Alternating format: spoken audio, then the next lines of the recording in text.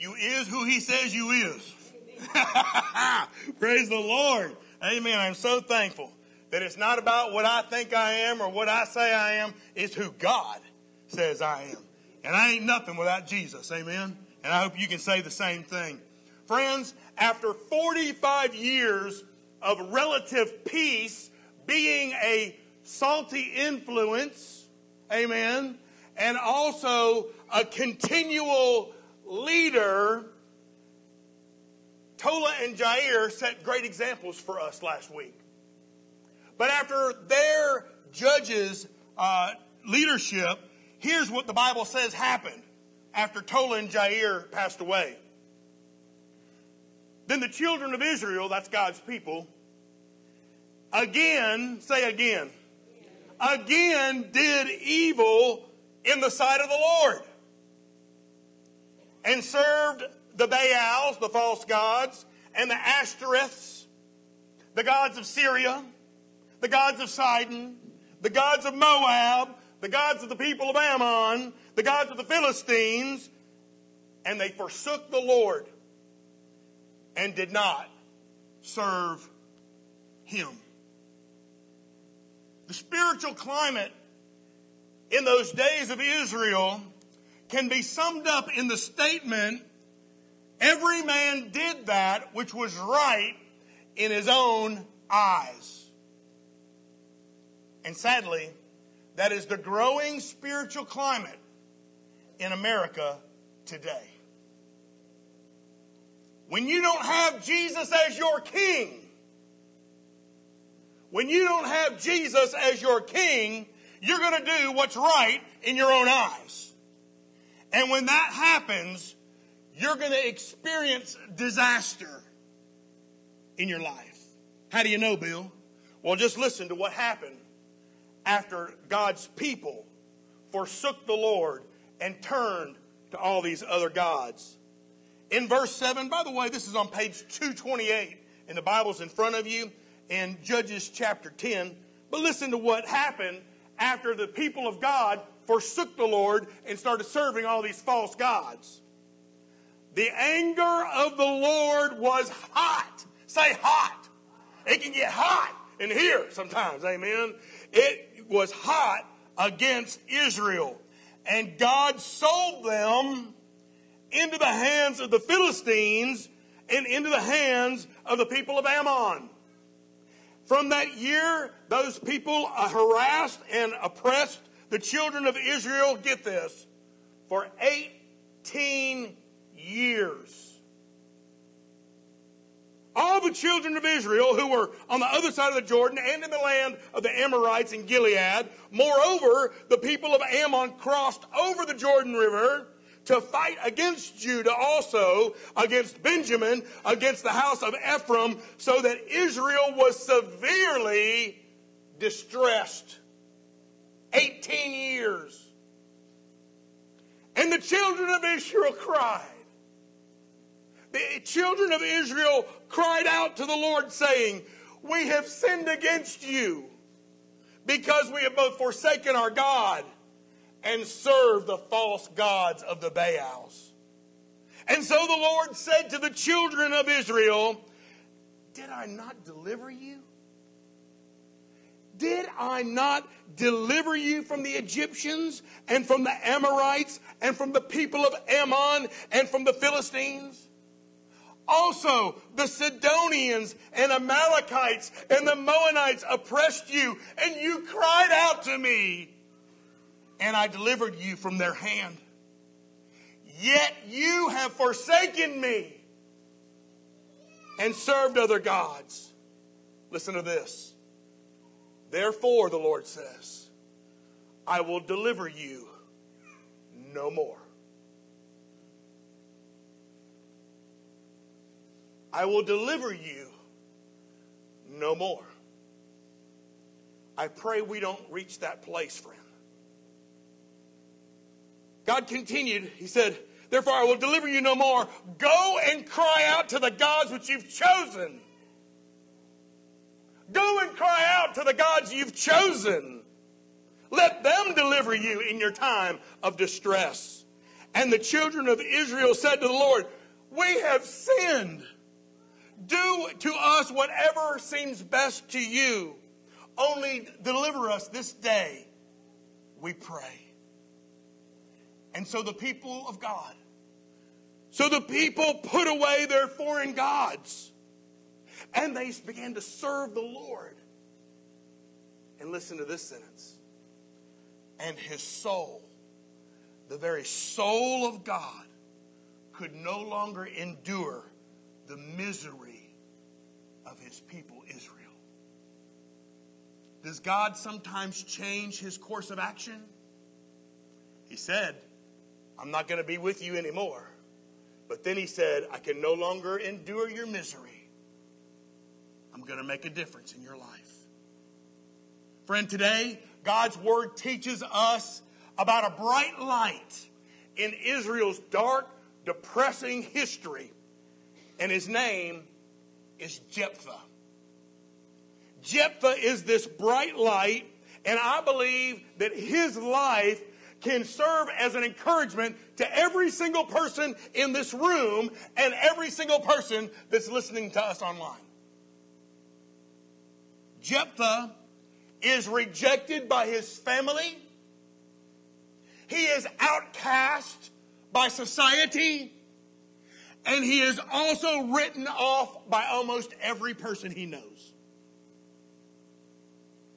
But Jephthah overcame every single obstacle, and listen to this, ultimately became a leader of God's people.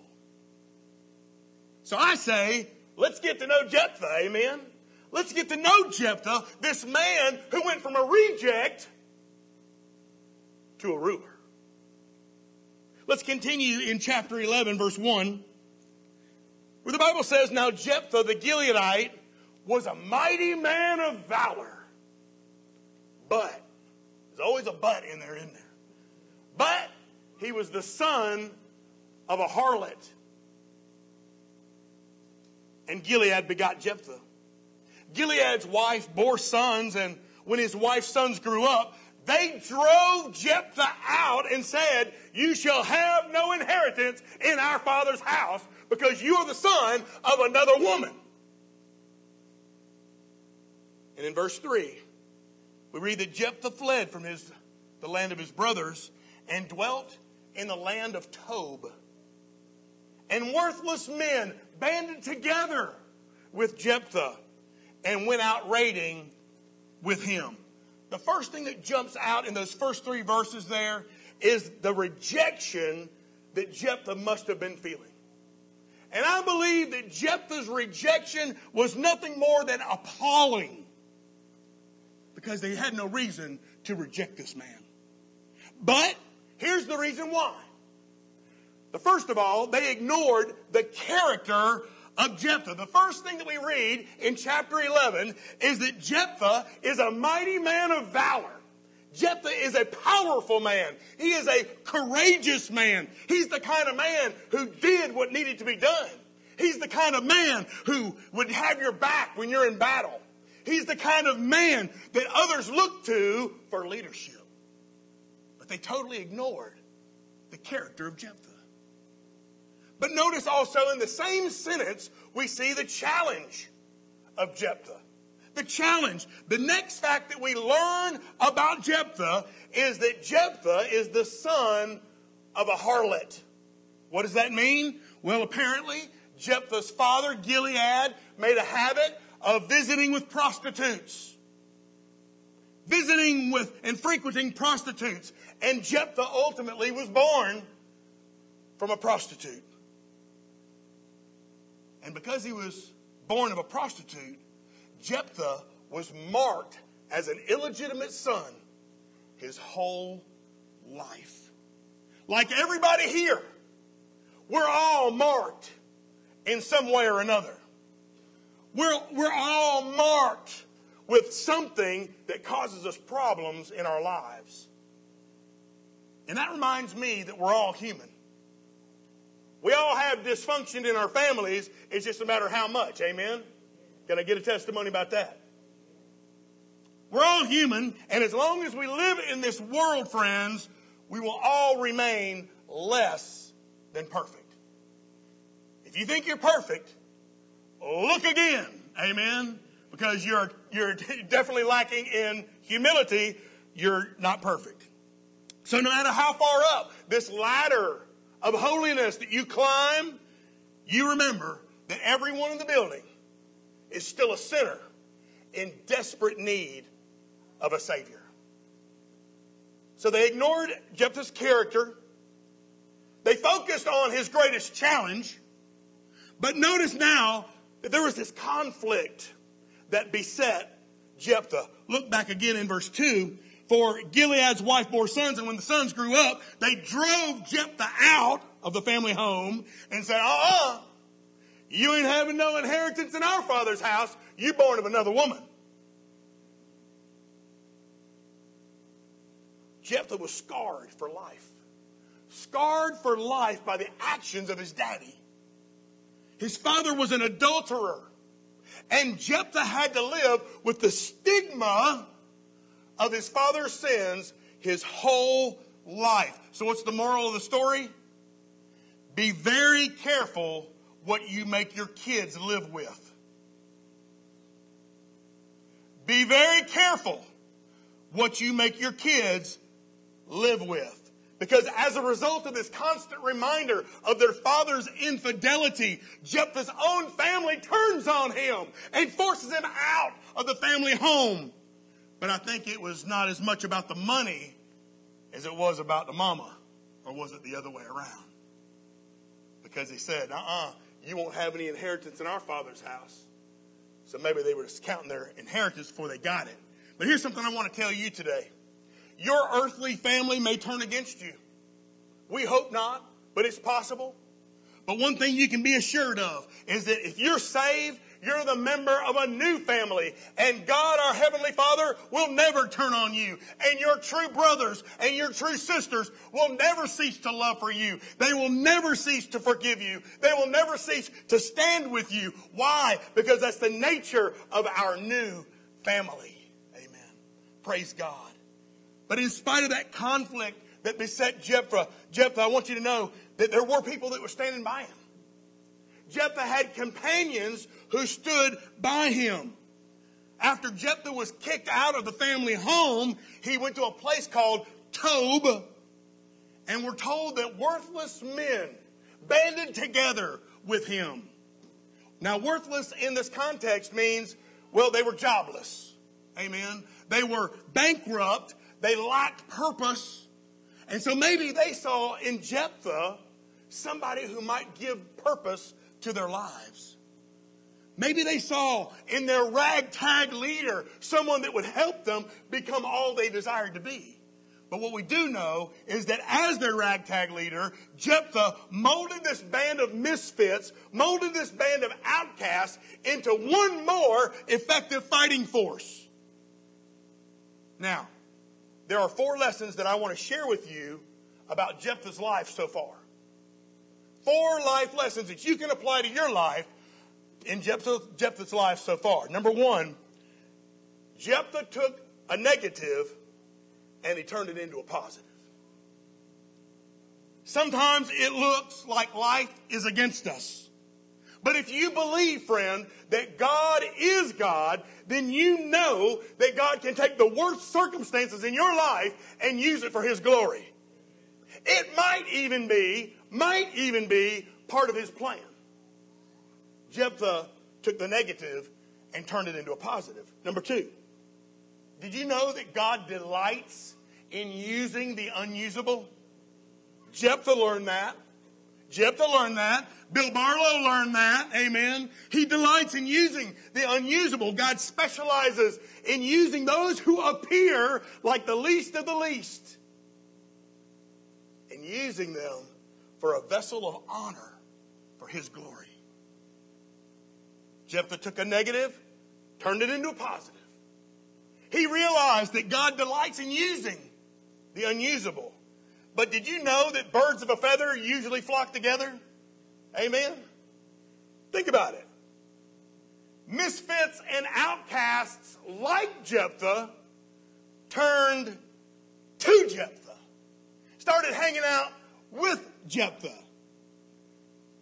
If somebody has a true heart for the things of God, then they will just naturally gravitate toward other people who are seeking God too. So the question begs to be asked, who's in your flock? Who are you hanging with? Amen. Are you hanging with those that are seeking God? Or are you hanging with misfits and outcasts that could care less? Number 4, we all know that rejection can be hurtful. But Jephthah learned that it's not only hurtful, sometimes it can be downright beneficial. God often uses the hostility and the attacks of other people to build our character. God often uses the hostility and the hateful acts of other people to build our trust in God. Now, how many of you would believe that character and trust in God are two great beneficial things in life? Amen? You got that, you're pretty much on go. That's a good thing to have. So, while Jephthah's rejection was absolutely appalling, I want you to see also the request of God's people that was nothing else other than astonishing. Let's go back to verse 4 in Judges chapter 11. And so it came to pass after a time that the people of Ammon, get this, made war with God's people in Israel. And so it was when the people of Ammon made war against Israel that the elders of Gilead went to go get Jephthah. They went to go get Jephthah from the land of Tob. And they said to Jephthah, come and be our commander, that we may fight against the people of Ammon. And so Jephthah said to the elders of Gilead, wait a minute. Did you not hate me and drive me out of my father's house? Why have you come to me now when you are in distress? Why are you coming to me now when you're in trouble? And the elders of Gilead said to Jephthah, that's exactly why we've turned to you again now, that you may go with us, fight against the people of Ammon, and get this, be our head. Be our head over all the inhabitants of Gilead. Man, the nerve of some people, amen? Have you ever said that? The nerve of some people. Here Jephthah is living his life in exile.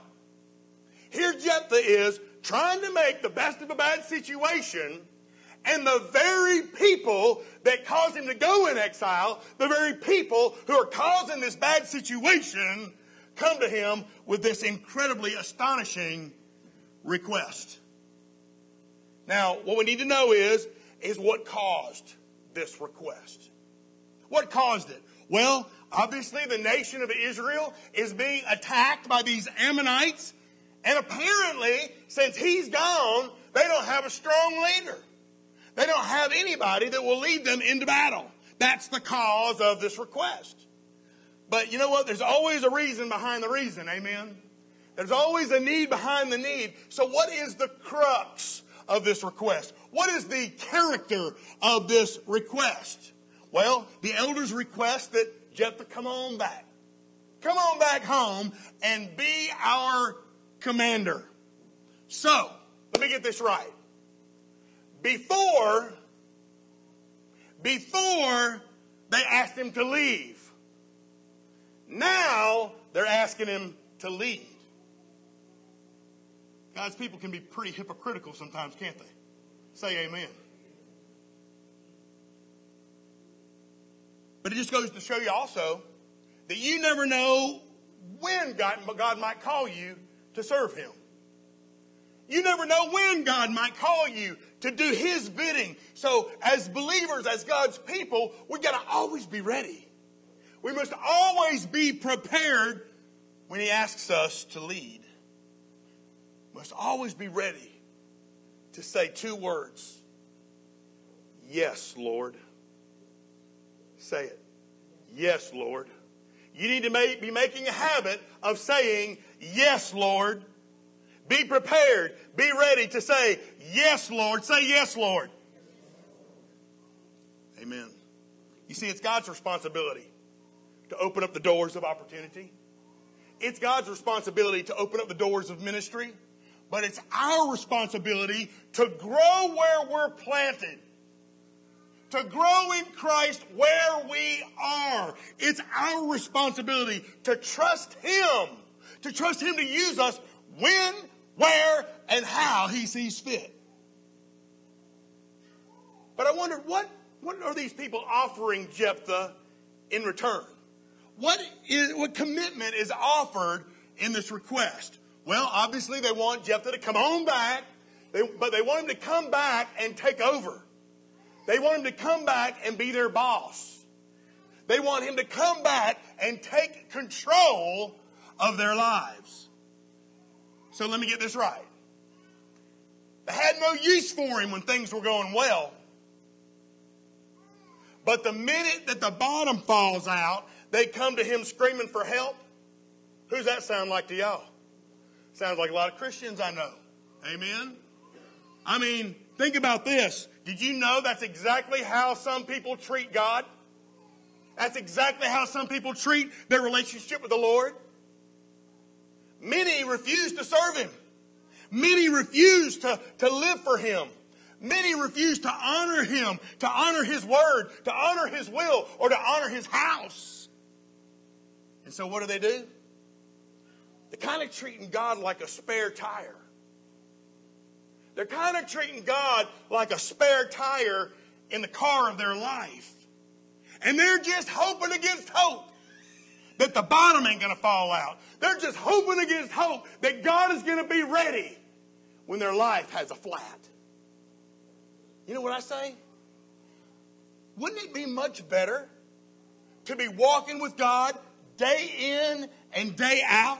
That way you know. You know when the bad days come. You know when your life suffers a flat. That God's going to be there. Well, how do you know, Bill, that God's going to be there? Well, I don't know about you, but I just talked to Him this morning. Amen? I know He's going to be there because I'm walking with Him day in and day out. But listen, if you leave Him out of your life, He may just let you deal with your problems on your own. I don't want to deal with my problems on my own. I need God's help. I want Him to be with me. But you know what? If I turn my back on Him, who could blame Him? Who could blame Him if He lets me deal with it on my own? So, while Jephthah's rejection was absolutely appalling, and while God's people's request was beyond astonishing, in spite of all that, the best part of the lesson today is that Jephthah's response was utterly amazing. Let's finish off in verse 9. So Jephthah said to the elders of Gilead, if you take me back home to fight against the people of Ammon, and the Lord delivers them to me, who's Jephthah looking for? He's looking for the Lord to deliver them to him. Shall I be your head, he asks. And the elders of Gilead said to Jephthah, the Lord shall be a witness between us if we do not do according to your words. And then Jephthah went with the elders of Gilead, and the people made him, get this, head and commander. And Jephthah spoke all his words before the Lord in Mizpah. So help me get this right. Before, they treated Jephthah like dirt. But Jephthah's not bitter. Jephthah's not bitter about that. No, he saw past the mean-spirited actions of his people, and somehow Jephthah caught a glimpse of God's hand at work in his life. You see, Jephthah was a man that honored the Lord. Jephthah was a man who worshiped God. And he might have been an exile from Israel, but he was never an exile from God. Amen.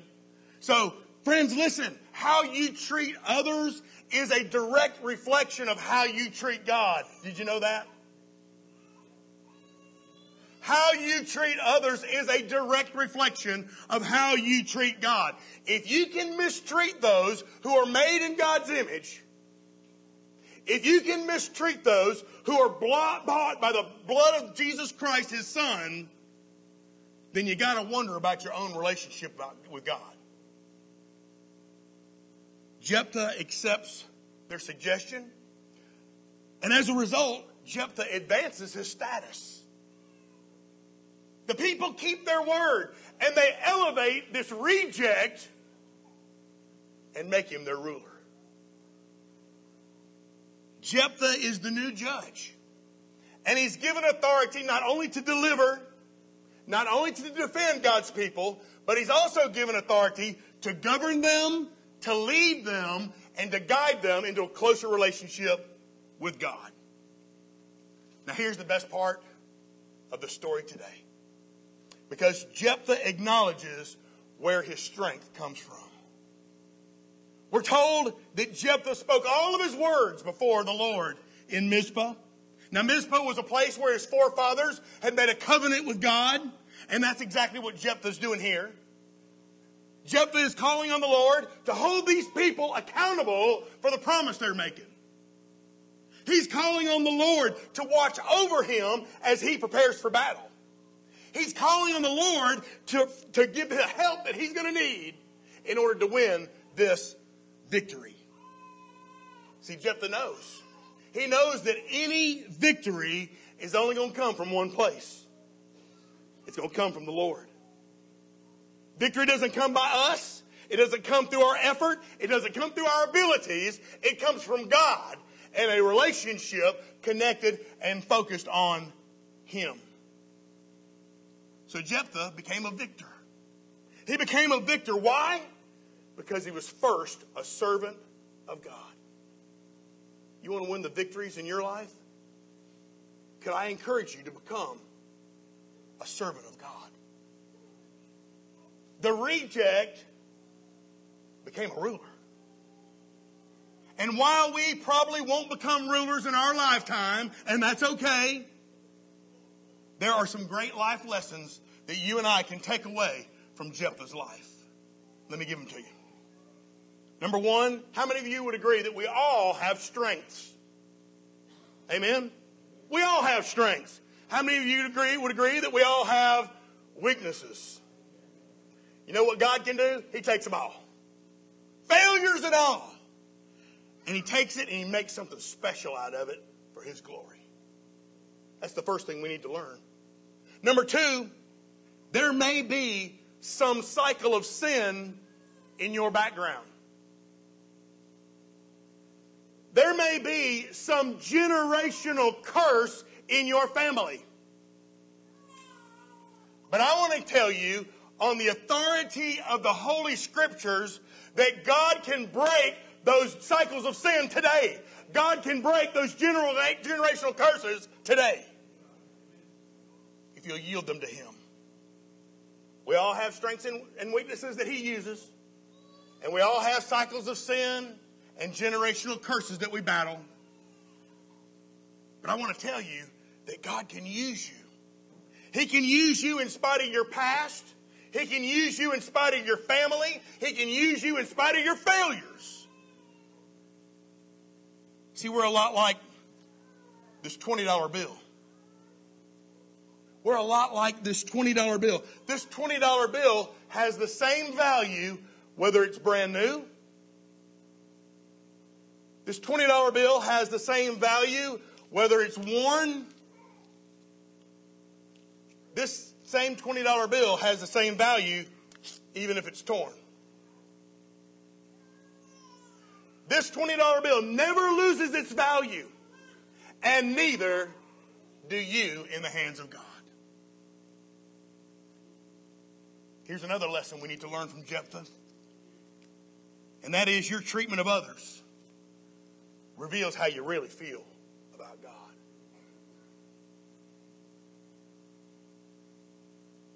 Your treatment of your family members, your treatment of your church family members, your treatment of total strangers is a direct reflection of how you feel about God. And finally today, I want you to know that as his people, as God's people, We're here to serve God faithfully today and just trust Him with all of our tomorrows. That's all we can do. Serve Him faithfully today and trust Him with all of our tomorrows. You know, the beautiful picture of baptism is it don't matter who you are. The beautiful picture of baptism is it don't matter where you're from. The beautiful picture of baptism it means that it doesn't matter what you've done. If you will just come to Jesus by faith,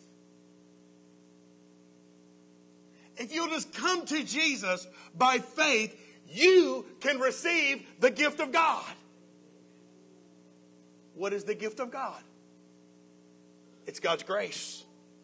It's God's salvation through Jesus. It's God's forgiveness of all sin, past, present, and the ones tomorrow. And you can experience the gift of God, God's heaven one day. If you'll confess with your mouth that Jesus is Lord and believe in your heart that God raised Him from the dead, the Bible says, you shall be saved. You know, a day like today where we're going to celebrate some baptisms here in a moment is a great opportunity for you. You see, you don't have to have all this set up. If you recognize that, yeah, I'm a believer, I'm saved, I place my faith in Christ, but I never really got that baptism thing settled. I want you to know, we got towels in yonder. We got extra robes in there, and you can get baptized today if you want to. Baptism does not save you. The waters in that baptismal pool do not save you. But they are the first step of obedience the believer has to Jesus Christ. Because Bill Barlow didn't say get baptized. Bethel Baptist didn't say get baptized. Jesus said, be baptized. Amen. So I pray if the Lord is leading you that way, you just be obedient to His word. Amen. Let me pray for you. Our Father in heaven, we praise you and we thank you so much for this great and glorious day. And yes, Lord, it's been a great day to prepare for the baptism of